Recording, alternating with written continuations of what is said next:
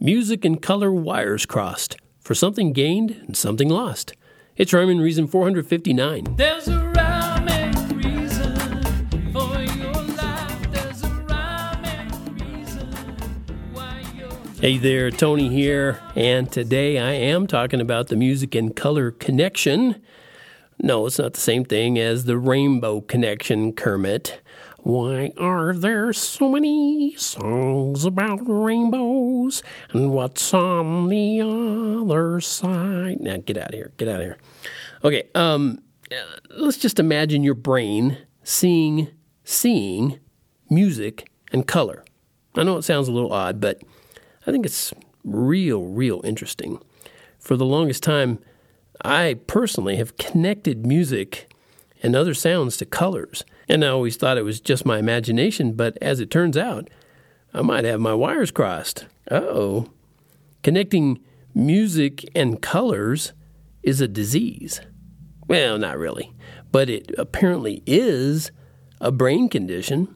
And, of course, researchers have to come up with something to call it, so they found a name that they call it synesthesia. Synesthesia. Sounds like anesthesia, but it's synesthesia. This is for me to say, right? And they say there's a part of your brain that actually recognizes letters and words. Can you believe that? Can you believe that? Your part of your brain recognizes letters and words. Now that is a revelation right there. Anyway, moving right along. Then there's another part of your brain that perceives colors. But here's kind of the key. Those two parts of your brain, the part that recognizes letters and words and the part that perceives colors, those two parts are right next to each other. It's like they, wanted to jump into the same parking spot. And sometimes they do, sort of. So some of those researchers believe that those two areas can activate each other, probably when they are grabbing the same parking spot. Well, at least they do in about 4% of the population, according to this thing that I read. Well, what that means is someone with synesthesia can see a letter or a number. They can see that, and then other neurons in their brain activate color cells. And so it's almost as if they can't help but see the letters and numbers as colors. Now, some people who are affected by synesthesia believe it helps them remember numbers and math, and others say it's really not that simple because certain colors that represent numbers, they don't add up.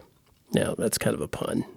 Yeah, insider, I guess. Anyway, but I don't really take that whole scientific approach to it, and I don't worry about whether or not it's genetic or learned or both, because I don't think much of that matters to me.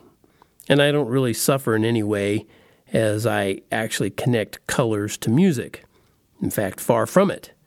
It adds to the beauty that I'm able to see and hear in songs. And I can't prove this, but I wouldn't be completely surprised if maybe the whole music and color connection is somehow gloriously reconnected when we get to heaven.